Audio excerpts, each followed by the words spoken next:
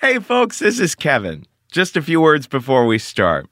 You know, meetings are absolutely essential to the way that we work. They're where we solve our problems and develop creative solutions. But if your team is all over the place, like the team of Risk and the Story Studio, coming together can be pretty complicated, unless you use GoToMeeting with HD Faces. This is a fast and simple way to meet and collaborate online.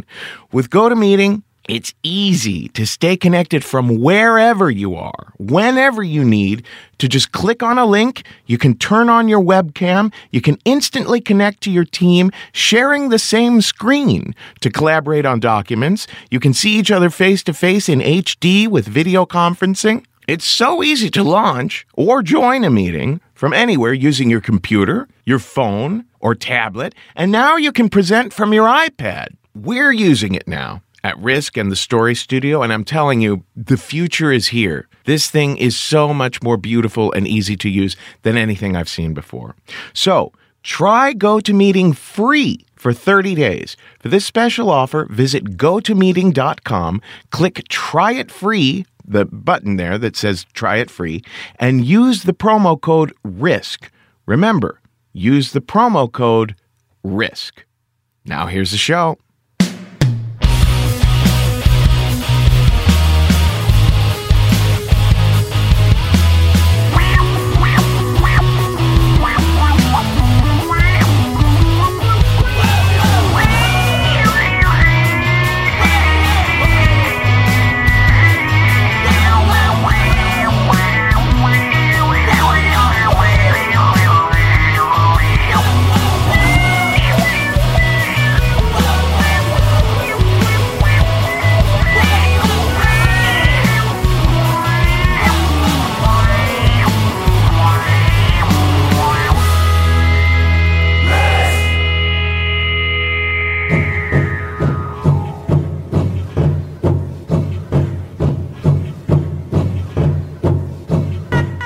Hello, kids. This is Risk, the show where people tell true stories they never thought they'd dare to share. I'm Kevin Allison, and this is a tribe called Red behind me now. We're calling today's episode Young Rebels.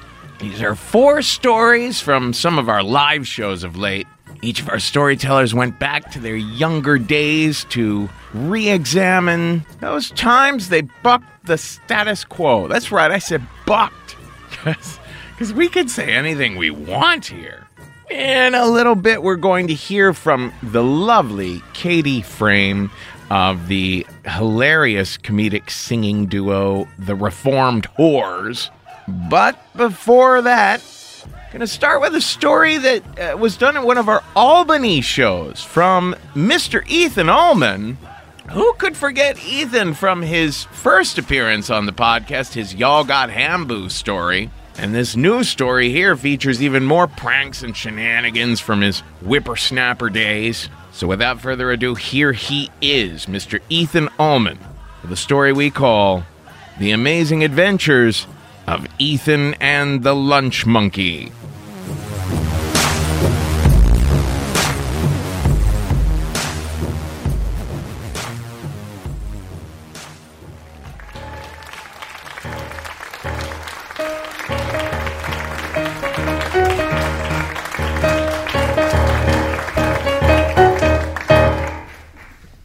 Hey! No Hamboo tonight in this story. I apologize in advance. Was anyone here last time for the Hamboo story? A couple of you? So this story takes place before Hamboo, or BH as we like to call it. I was in high school, and at the time, I didn't tell this story to anyone. You know, my closest friends, family members, no one knew this story. This is the first time I'm ever telling it. So you guys are very privileged to be here. So in high school, I was like a straight A student, straight edge, straight laced, everything. No one would have expected that I almost got expelled. I was in lunch class. I was in lunch one day. That was planned in the story, so you guys would laugh at it. feel like I have to say that. No, so I was in lunch, and there was this one lunch monitor who everyone knew as the meanest lunch monitor. Her name was Miss Harold. She would, like, hulk over the lunchroom. She'd stomp around. She had no neck. You know, she had, like, straw, like, blonde hair, and she kind of looked like a combination of, like, a cartoony, like, opera singer and a linebacker and maybe Jim Gaffigan, just like this, you know, she's really tall. She couldn't move her neck. It was really weird. She was very mean to everyone. Everyone disliked her. She, you know, would yell at people. So one day I'm eating lunch with my friend John. We sat together every day at lunch. We're good friends. You know, we used to do pranks a lot.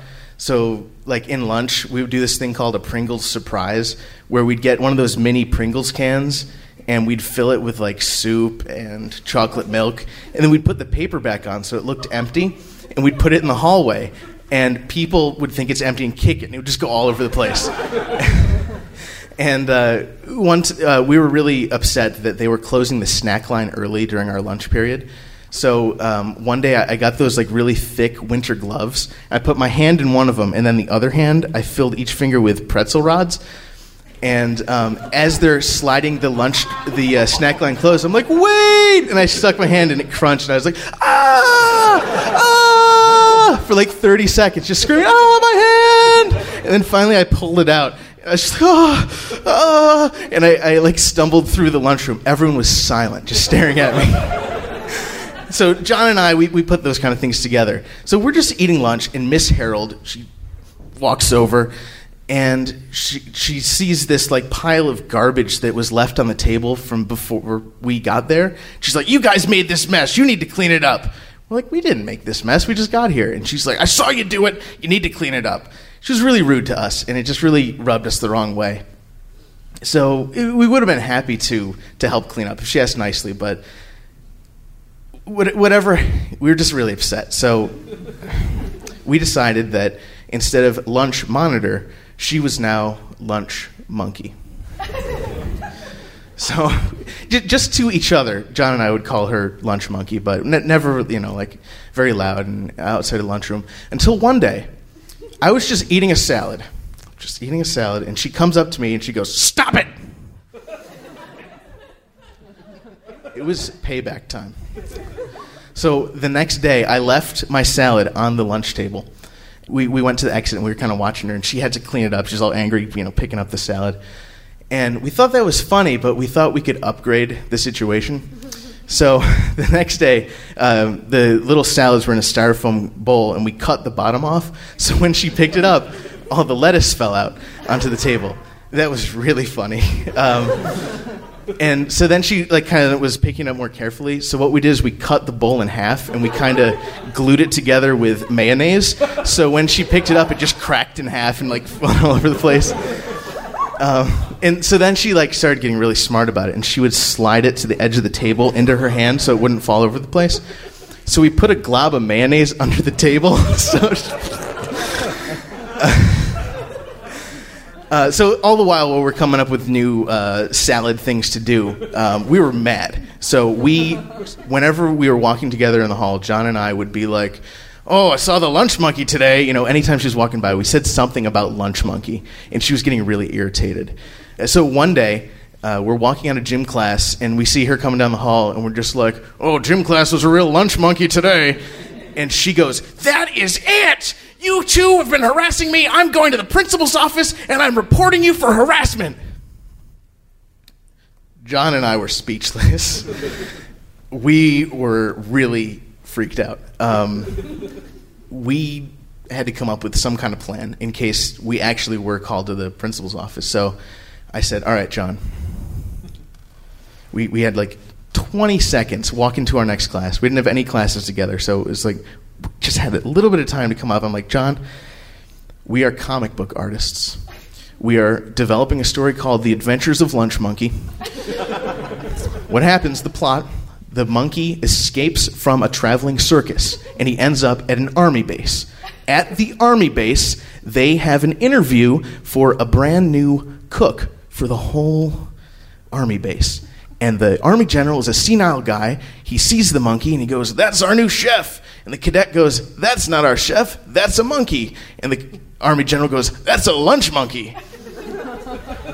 We had like 20 seconds, all right? Give me a break. So John's like, "All right, I'll write it up," and we go our separate ways. And we got a couple hours left in the day, and we are just, like when you can just hear the clock ticking. We were just, so nervous. We didn't know what was going to happen. We're, going over the story in our heads. So I'm in my last class of the day, and it's an advanced engineering course, and I'm like, doing all this technical stuff. I can't really do it. I'm just so nervous. And the phone rings, and I know what's coming. My teacher answers. She goes, "Ethan, they want to see you at the principal's office." I'm like, "Really? That's peculiar." And, all nonchalant. I'm walking down the hall, and I'm just going over in my head, okay, traveling circus, Army general, lunch monkey. Over and over in my head. I'm, like, dreading it. I'm like, oh, no, I hope I get the story straight. They're going to be comparing our notes. I almost walk to the office, and I see John also walking to the office. I'm like, oh, thank God, they called us together. So we go into the office, we sit down, and after a few minutes, they call us in. It's the principal's office. So we walk in, and there's the principal, and across from the principal is a New York State police officer. We walk in, we sit down, and the principal goes, do you two know why we called you down here today?" "No." "Well, a member of our staff has reported the two of you for consistent harassment over the past few weeks. We take these claims very seriously and are anticipating very high consequences." We're like, "What?" He said, "The staff member, Miss Harold, said that you two have been calling her a lunch monkey." "A lunch monkey?" "A lunch monkey." Wow, It must be some kind of misunderstanding. John and I, we're aspiring comic book artists. We've got this story called The Adventures of Lunch Monkey. We've been talking about it a lot. John's brother is like a publisher. He's going to try and get it published for us. We're working on a website for it. Maybe she overheard us talking about this comic book that we're writing, and maybe she just, heard it wrong. And he goes, to those of you listening on the podcast, he gave us a stern look.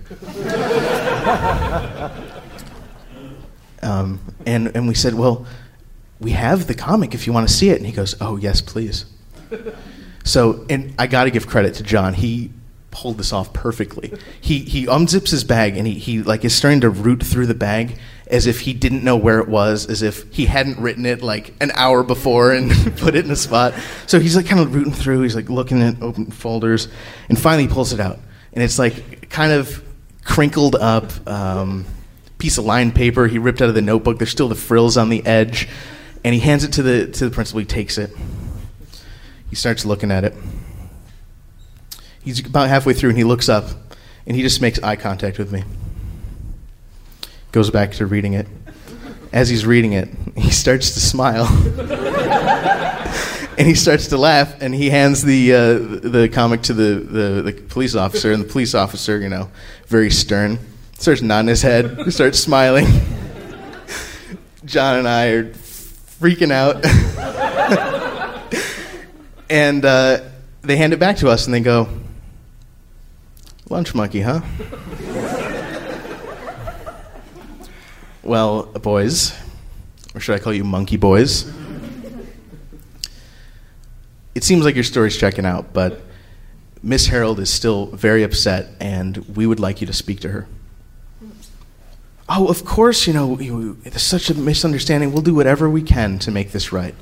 So he walks out, he comes in, and the police officer's kind of looking at us, and she walks in, and she will not make eye contact with us. Her face is turning red, and she sits down, she's staring at the floor, and we start to explain the story, traveling circus, we're writing comic books, we're aspiring artists, all this stuff. And we hand her the comic, and she looks at it. We see like the beads of sweat starting to drip down her. She throws it down, stands up, she goes, "You two have been calling me a lunch monkey. I don't buy this comic book thing. You guys have been calling me a lunch monkey. Only when you're together you call me a lunch monkey. And you're making messes at lunch, and you're leaving salads for me." And the principal goes, "Miss Harold, I don't know what's going on with the lunches and the salads. That's a different issue that we can discuss at a different time. Right now, we're talking about the lunch monkey." She is profusely sweating. Her face is beet red, and she sits down. And we go, "Miss Harold, we're so sorry that you misconstrued our comic book idea for harassing you. We never intended that. If you're walking by and you hear us talk about it, we're just so excited about it. We're just always talking about it. We're really sorry." She does not say anything. And as we're getting up to leave, I turn to the principal and I go, "Once we get on the website, do you want me to send you the link?" He goes, "Yeah, sure." So somehow we completely got away with it. And looking back now, I do totally regret it.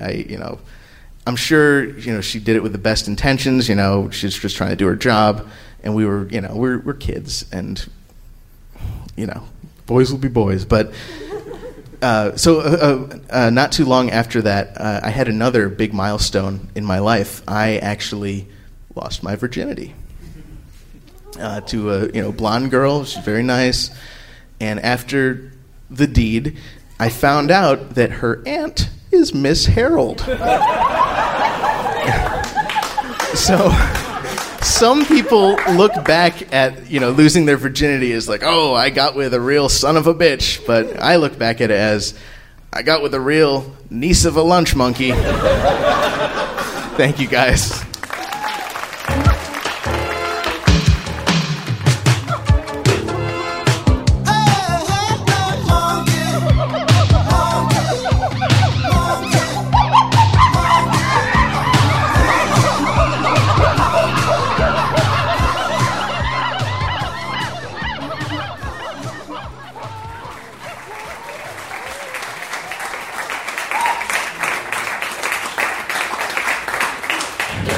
So in my house, sex was something that we didn't really talk about ever. In fact, my mom kind of had this saying that anytime you asked her something like, "Mom, have you ever smoked pot?" she'd say, "Once, and I didn't like it."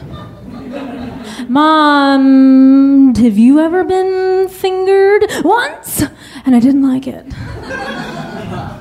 "Mom, do you ever give a blowjob to me?" "Once, I didn't like it."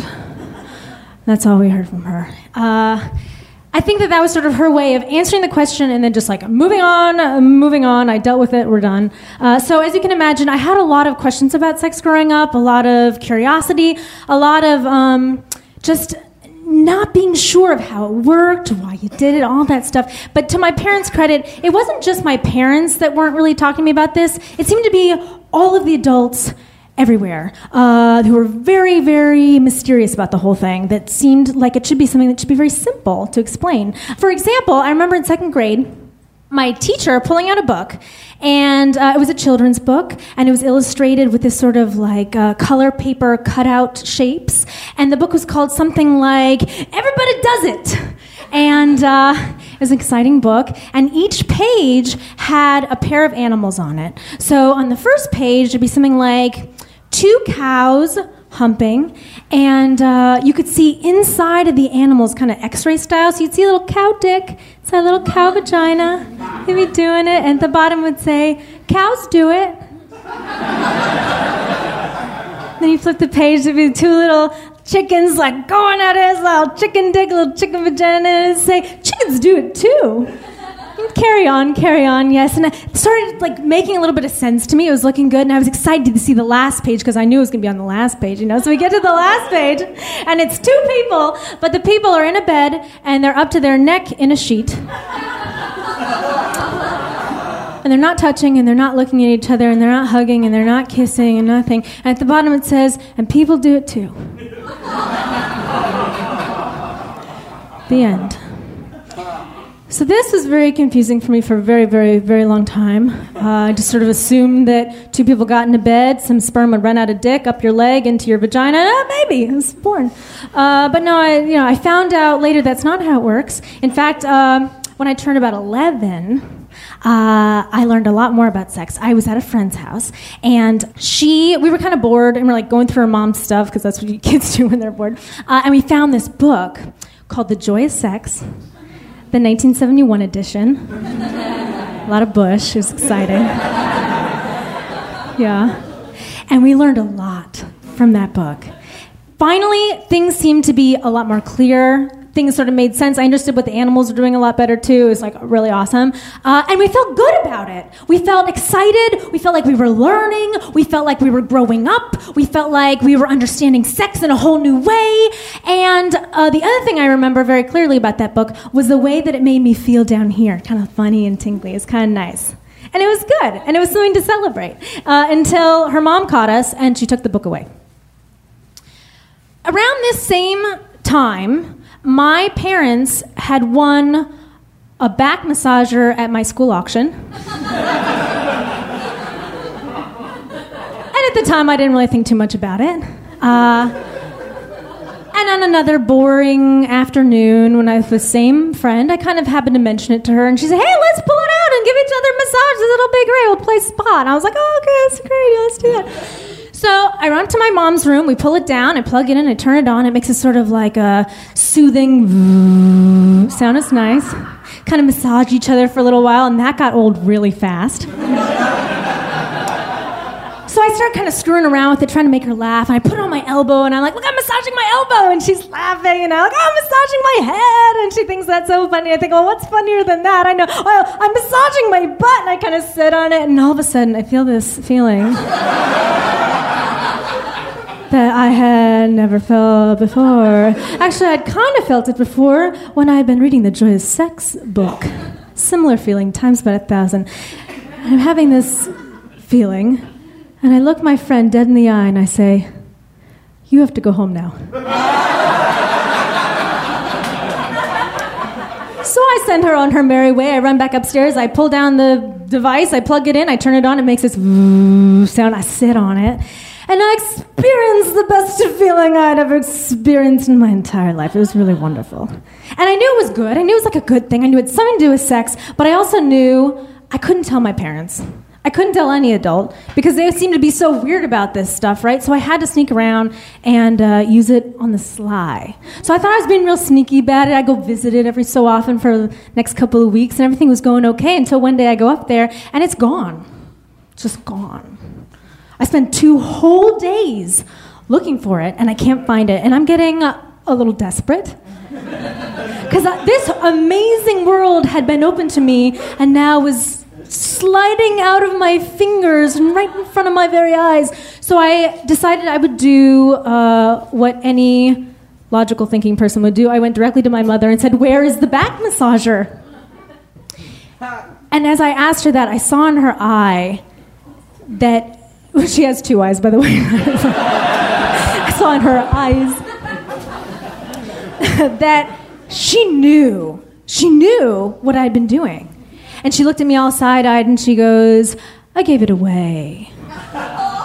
Who buys a back massager and then just gives it away like 3 weeks later? That is not a thing that happens. So I was pretty embarrassed about that whole thing. But way more than embarrassed, I was so horny.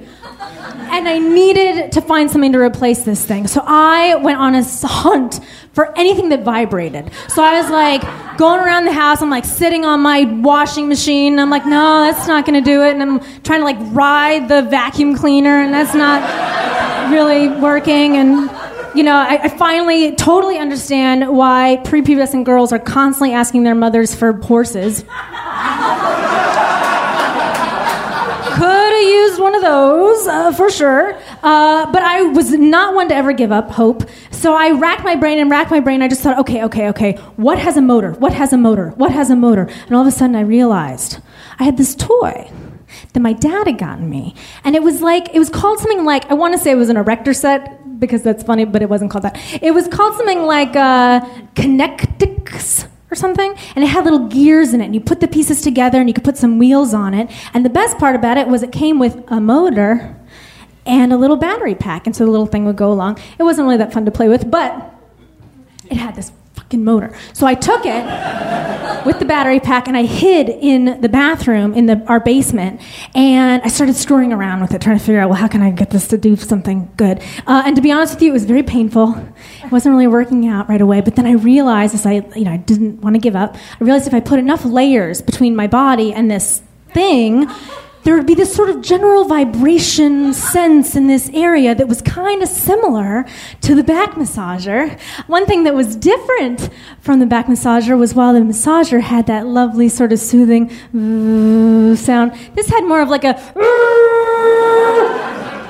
tone to it. Not the kind of thing you'd hear in a spa, perhaps. But that was okay, because we were in business. It was going to be great. But I knew because it made so much sound, I was going to have to be a little bit more sneaky with it. It was going to be fun, but we were going to have like a relationship that would parallel no other relationship ever in the history of vibrator and woman. So I proceeded to like sneak around, and when my parents weren't home, or when I was right after school, or whenever I could, I'd sneak and go visit my little homemade vibrator. And in fact, I used it so much that I started to kind of wear it out a little. In fact, there were these two wires that connected the batteries to the motor, and eventually the little plugs that would connect into the battery part fell off, and the wire just got like real raw and like worn out. So I would just hold the wires to either side of the battery, just give them a little rock off like that. It's great. Yes. Scary. But it was fine. I was happy. It was like the best time of my life at that time. It was really exciting. And I thought everything's going to be great. We're all going to be good. They'll never find out until one fateful day. Puberty is a bitch. And you never know how you're going to feel from one day to another. And I think on this particular day, little Jimmy had probably rubbed up against my boob one too many times in math class or something. And I was feeling like a little horny, and I was like, I need to use my thing. I got to use it like really, really bad, really, really bad. So I couldn't stop thinking about it. I went through a whole like dinner thinking about it. I was like, I'm going to sneak off right after dinner. I'm going to try to figure out a way to use it somehow. And unfortunately, that particular day, my dad decided that he wanted to watch TV downstairs, which he never, ever, ever did. So I kind of went down with him and was like, are you done yet? Are you going to keep watching more shows? Why are you going to do that to me? And finally, I couldn't hold it anymore. I was like in agony. And I just stood up and said, I have to use the bathroom now. And so I just went into the bathroom and I pulled out my little device. And as soon as I put those little raw wires onto the ends of the batteries, and it made that grrr sound, I knew I was going to be busted. And I thought, oh, God, this is not a good idea. I should not do this. I did it anyway. About 20 minutes later, I was finished, and I just really realized, like, I'm going to be in such big trouble. Like, I'm going to be in such big trouble. He's going to be so weird about this. He's going to be mad. It's going to be awkward. It's going to be awful. As I put my little thing away, I step out. I'm, like, ready to face the music. And he says, nothing. And I think either I totally got away with this, or what I'm doing is totally fine, and I've been making a big deal about it for nothing, So I sit down, I'm feeling really good, I'm feeling relaxed, I'm feeling like everything's okay, go to bed happy that night, wake up the next day, I decide I'm going to go visit it again if it's not a big deal, right? So I go down, and it is gone, along with any hope of me ever having a normal sexual future. Just kidding. Sort of. But what kind of came with all that was like an immense amount of humiliation.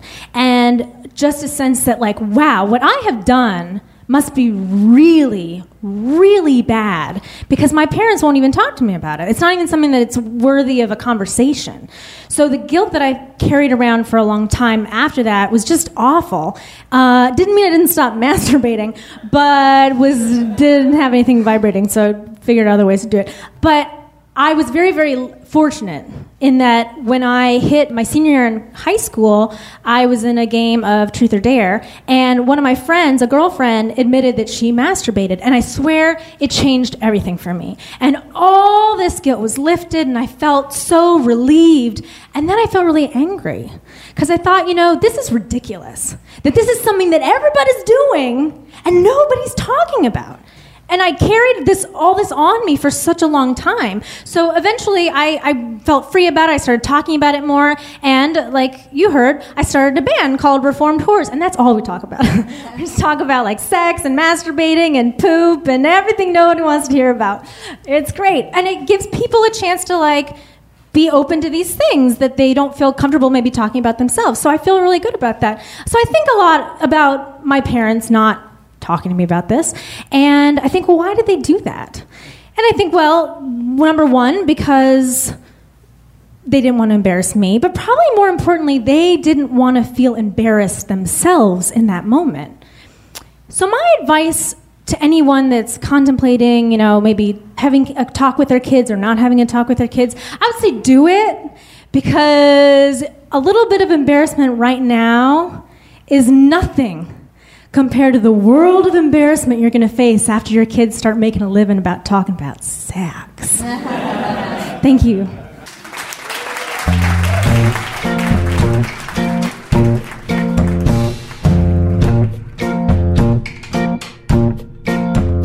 I was sitting on a bank of a river I've been down before.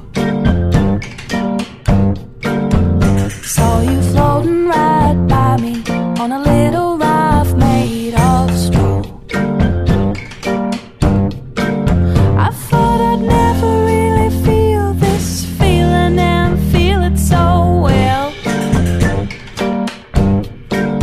And now I need you like a fire needs air, like a house needs a door, like a boy needs a girl, like a sea needs a shore, like a boat needs an oar, like a lion needs a mate, like a child needs a name, like a bird needs a tree, like you need me.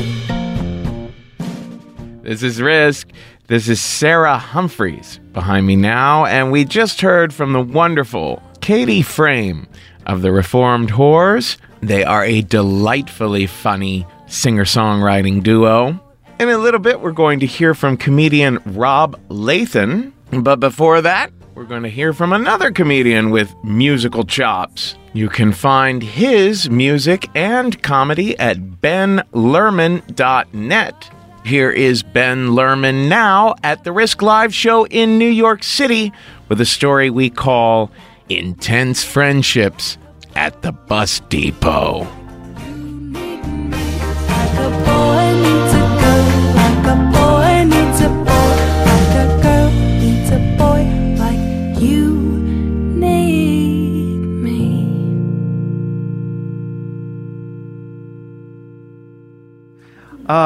So my story starts out in Indiana, where I grew up in an Orthodox... Oh, we got some Hoosiers in the house, like you do. And so I grew up in an Orthodox Jewish family. A happy Passover, everybody. Happy Pesach, if there's any Orthodox Jews. So I grew up in an Orthodox Jewish family, and we were a little loose in my family. I had my extended family was for real, like Black Hat, and you know what I'm talking about. But my family, like, we drove on Saturday, and my cousins lived, super Orthodox cousins lived across the street. So when my parents would drive us to like Little League, we would duck in the car if we saw them. That's the situation. Anyway, so I grew up in South Bend, Indiana, and when I was 17, I went to prom, and after prom, my friend Jenna, who got me into smoking a little marijuana. I don't think my mother's forgiven her yet. It's been a wonderful, wonderful time ever since then. But Jenna and I decided, Jenna was a big deadhead, and she had a lot of friends who were deadheads, and she invited me to come with her to this dead show, and I was going to drive us, and I was borrowing my dad's car. So I couldn't tell my parents that we were going, because they would know that there was a real problem. They would have a real problem with that. So I made up this lie, and I told my parents that we were going to an amusement park not far from where the Dead show was happening. It was in Ohio, and Buckeye Lake, Ohio was the show. I told them we were going to Sandusky, Ohio, to Cedar Point Amusement Park. A little kernel of truth. A little kernel in the lie. Very important. So Jenna and I and Jenna's friend Carol got in this car to my dad's car to go see the Grateful Dead. And we had to wake up at 6 o'clock in the morning and leave real early because part of the fun, apparently, this was all new to me, but according to Jenna, part of the fun was everything that happened before the show and through. There's a whole counterculture scene going on with, fire jugglers and lots of drugs. Lots and lots of drugs. So we got in the car, 6 a.m., and set out bright and early on a Saturday morning, day after prom. And about 3 hours into the trip, after the second joint is going around the car, be careful if you're driving through Indiana and Ohio. There are stoned teenagers on the road. The second joint's going around, and I take a hit, and I have an epiphany. And my reaction to this epiphany, driving down the highway, is to say, fuck, shit, fuck! And I pulled over and screeched on the brakes and pulled into the shoulder there, and I just tried to catch my breath. Jenna is like, what the fuck's going on? What the fuck's going on? What was that? What is that all about? What's going on? Are you okay? What's happening? And I said, Carol, she was not the sharpest tool in the shed. She sort of was like I just picture the face of Janice the Muppet. I think that's accurate. I'm not sure. I don't remember exactly. But very, little deadhead. And she's like, what's going on, man? Is everything cool? Jenna is like, what is happening? I said, we have to turn around. We have to go back. And she's like, we can't go back. We're going to meet Jenna's friends and her boyfriend, and we can't turn back. We can't. And she was right. We couldn't turn back. We were too far. 3 hours. We would have missed the whole thing. So I had to do some quick thinking, because what had happened was this. The day before, I had purchased a video cassette tape. Some of you might not know what that is. It's like an old QuickTime. It's an old QuickTime. It's like you could buy them at different stores. So I had purchased this VHS tape at a small bookstore, and had left this tape in the VCR. It contained a movie on this tape. It was an independent film. By the title of Bus Depot was the name of this. And I'll just sum it up for you real quick. It was a story about men who were ostensibly strangers, and they would meet in the bathroom of the bus depot, the eponymous bus depot, and they would have very intense friendships, and then depart, just leave for places unknown. The director left that open. You never found out where they were going after that. Didn't find out, but I very much enjoyed this film. It was good. It was a good one, and I left it in the VCR in my parents' living room, and then drove 3 hours into Ohio. And I was totally freaking out, not knowing what to do, and I couldn't come clean to Jenna, and I just had to figure things out. I was like, okay, we won't turn around, but I have to stop at the next service plaza, because in my mind, I knew I had to go into damage control, because it was like the worst possible, like, nightmare scenarios were playing in my mind of what would happen, right? Like, that my dad would find it, because one time I rented a movie called The Last American Virgin, and that was just like a teenage comedy romp, and he was like, what the hell is this crap? And he wasn't happy about Last American Virgin. So I knew he would, and you did not want to incur the wrath of my father. It was a much better relationship we have now. Anyway, that was, and then I guess my little cousins across the street, 12 and 13-year-old cousins, like they might want to come over and watch like Aladdin or whatever Disney movie was popular at the time, and instead be treated to Bus Depot. And then my dad would find out. So I had to do some damage control. So I said, okay, I'm going to stop at the next service plaza, and I'm going to call home, and I'm call my mom. And Jenna was like, okay. She was just willing to let it go because I had agreed not to ruin her life by turning around. It was totally grounds for ruining someone's life at that age. So the next service plaza comes, I get out of the car, and I made my way to the payphone. A payphone is this box you put money into, and it would place a cell call for you. So I called home, and as the phone was ringing, I was really bracing myself because I realized like this is sort of a turning point moment for me, and I knew that things could really change going forward. And my mom answered, and I was relieved that she answered, and she said, "Is everything okay?" And I was like, yes, everything is okay, but I have to tell you something. And she said, yeah. And I said, well, there are these kids at school that think I'm gay, and they planted a tape in my car,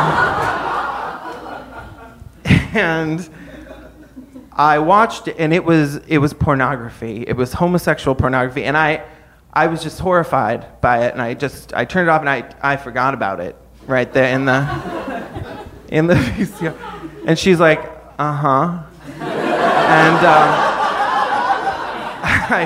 I said, would you take it out for me just so nobody gets the wrong idea? And she was like, okay. I was like, great. Well, and she was like, okay, well, have a nice time at Cedar Point. And I was like, I will. And thanks, Mom. I appreciate it. And we said goodbye, and I was so relieved that she had bought my story about that. And it was almost to the point where I started to believe it a little bit. I was like, but I just felt relieved, and I felt better. And there was a lot going through my mind about, like, maybe she didn't believe it. And I got back to the car, and we start driving, and another joint goes around, and Carol is like, yeah, man. And then Jenna is like, what the fuck? What the fuck is going on? You have to tell me now what the fuck is going on.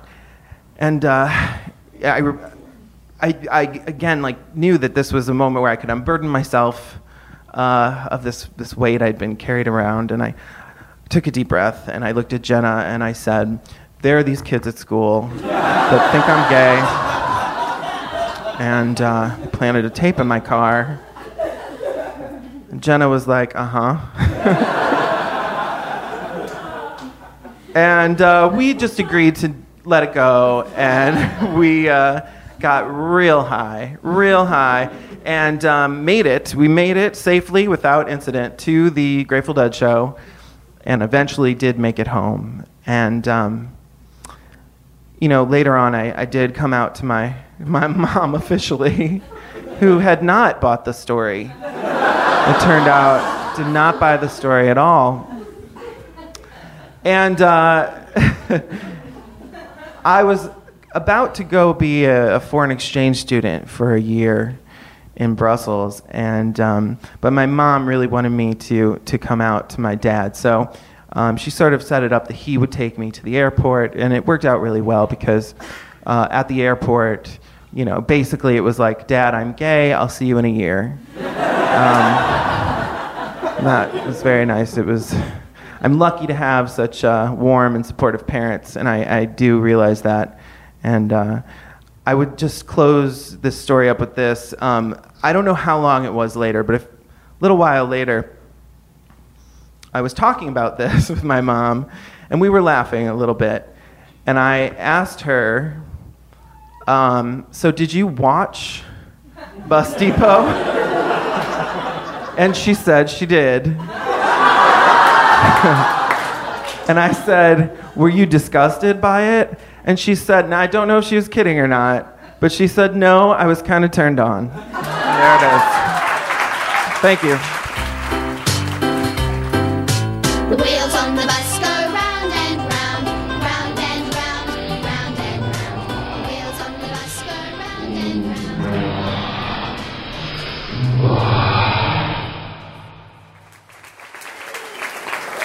round. Yeah, thanks for having me. My whole life, I've asked myself, why am I here? Why am I here on this earth? To get wasted? Yes. At least that's what I thought in college. When I was at the University of North Carolina, I was clueless. I was just completely lost, didn't know what I was doing. It didn't help matters when I was at the University of North Carolina in college that my nickname became Gump due to the fact that people truly thought I was retarded when they first met me. Now, truthfully, I didn't really like the nickname Gump, but I just ran with it. That's all I had going for me, that and just getting blackout drunk every single night. That's all I was good at, just being a blackout Gump. And this happened especially during fraternity hazing events. That's when I would shine. That's when I would get really blackout. During January, the first Monday after holiday break, at the Phi Delta fraternity, we had a very intense hazing night scheduled. The brothers were pissed at us. So we were taken down to the basement boiler room, which was this tiny, decrepit, smelly room with leaky pipes. We were blindfolded and we were given bottles of Cisco to drink. Now, Cisco is 40 proof alcohol. The slogan on the bottle of Cisco said liquid cocaine. So that gives you an idea of what's in there. I don't think it's for sale anymore. It's illegal now. But we were given Cisco and told to chug it. And I gladly chugged as much as I wanted, as much as I could. I wanted to stand out from the group. And the brothers took notice. They're like, you guys should be more like Gump. Look at him. Hey, Gump, say Jenny every time you chug. So I gladly obliged. I go, go, go, go, go, go, go, go, Jenny. And the brothers would die laughing. They thought it was hilarious. But after a few rounds of chug races, things started to get ugly. A few of the pledges started to vomit blood. Yeah. I looked over, one of my pledge brothers next to me was vomiting blood while simultaneously crying. And while the brothers were yelling, come on, chug! You gotta drink more! So everybody was drinking more, vomiting more. There was just blood and, Cisco everywhere. Finally, the brothers decided, well, we better take some of these pledges up and, put them to bed. But I remained, I was like the last pledge standing, chugging as much Cisco as I could. By the end of the hazing ritual, the basement was just an ocean of blood and vomit and empty bottles of Cisco with a blackout, out of his mind Gump sea creature just stumbling around going, Jenny! Until finally, in my blackout Gump state, I passed out. Yeah. The brothers tried to revive me, but I wouldn't respond. So they took me up, they ran me under the shower, I still wouldn't wake up. At that point I started to turn blue. So they decided to take me to the hospital. They gave me boxer shorts, carried me into the car, drove me to the hospital, carried me out of the car, slammed the door, but the door caught on my boxer shorts, which ripped apart, so I went into the hospital completely nude. and blue. I was taken to the emergency room, and that's when things started to get grim. Half the fraternity was waiting in the waiting room, thinking that I might not make it. They had IVs connected to me, pumped my stomach, just tried to do whatever they could to revive me. Finally, after several hours of this, I finally woke up out of my alcohol-induced coma. Now, I don't remember waking up. I was still blackout drunk when I woke up. But apparently, the first words I uttered were, "Where is the world?" Where is the world? Pretty profound stuff for a guy known as Gump. I never uttered "Where's the world" in my life. But I guess, during my blackout state, I can be pretty profound, pretty deep. In the end, I'd registered a blood alcohol level of 0.607, which was, according to hospital records, that was the highest ever blood alcohol level in the history of North Carolina. Yeah, you can clap. Yeah, thank you. You're looking at a record holder, ladies and gentlemen.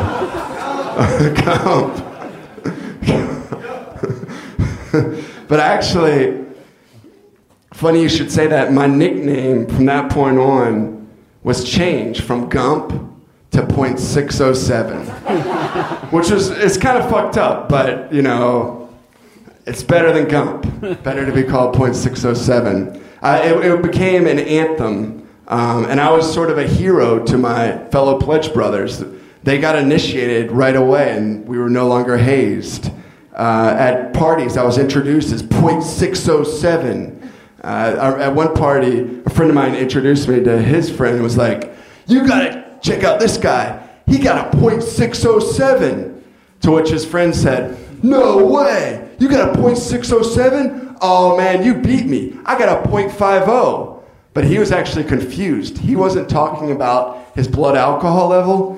He was talking about his grade point average. So that shows you the level of intelligence that I was dealing with in college. In order to be released out of the hospital, I was required to attend an intensive rehab facility in Durham, North Carolina. At the rehab facility, there was a doctor named Dr. Raj, who was from India. Dr. Raj took me through a diagram of the level of drunkenness. So he showed me a stick figure at 0.10 who's stumbling around drunk. Then at 0.20, the stick figure was passed out. Then at 0.40, there was a gravestone. The stick figure died. Now, Dr. Raj pointed to the gravestone and said, "Death here." And then looked at me sternly and pointed off the page to the right and said, "You here." So I was off, not even in the diagram.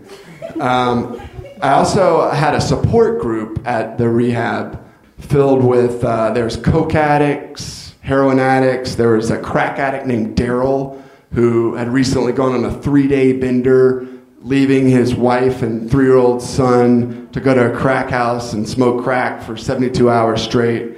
But when Daryl heard my story, he said, "Damn, son, that's fucked up."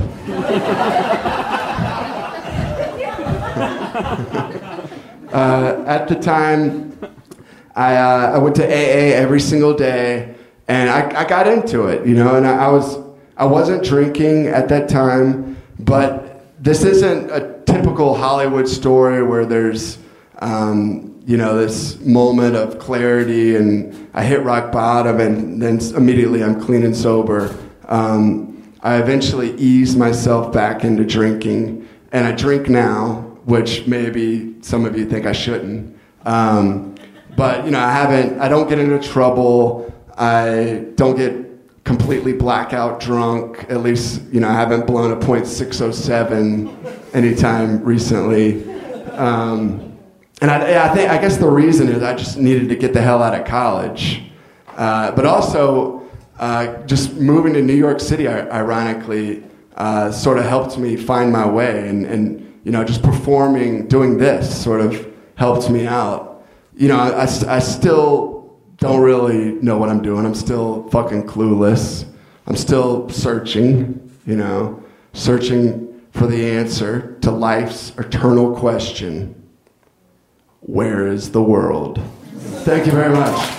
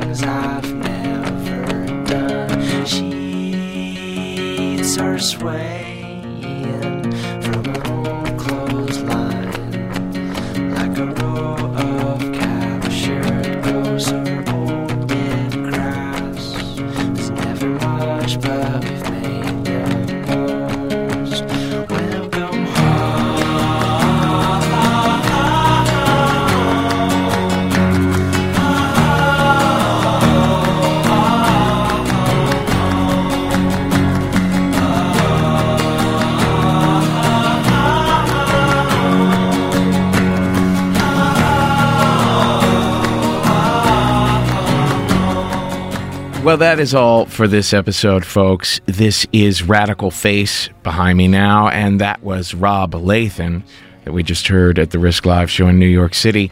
You can find him at roblathan.com. Listen, June 27th and June 29th are huge days for Risk Live shows. On the 27th, we're in New York and Los Angeles. In New York that night, we have Neil Brennan, Vic Henley, and Harrison Greenbaum. In L.A. that night, we have Moshe Kasher, Mather Zickel, and Baron Vaughn. On the 29th, we are in D.C. We're doing a show with Speakeasy D.C. at the Town Dance Boutique. We've been working on the stories for that night for a while now, and they are phenomenal.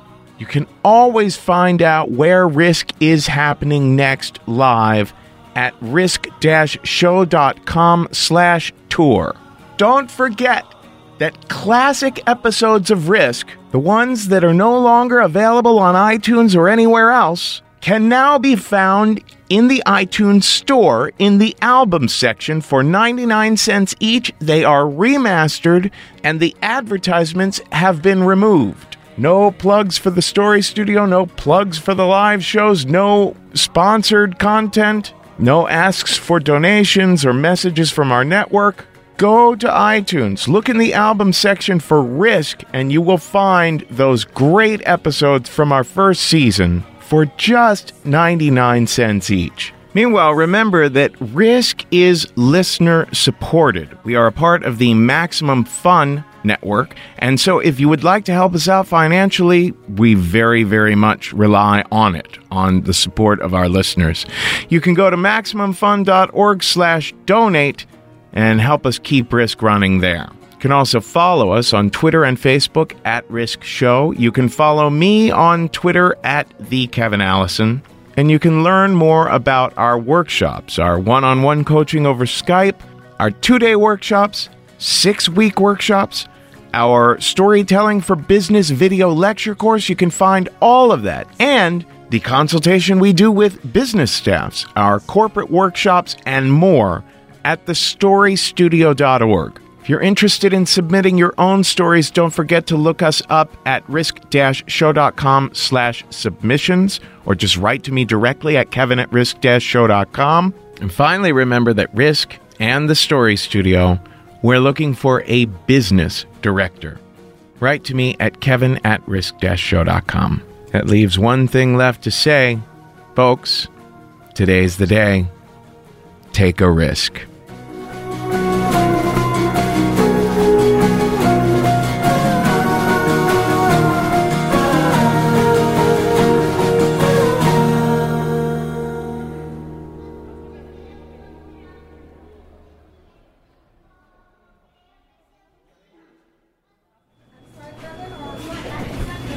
Guys, down, line up. Next in line, please.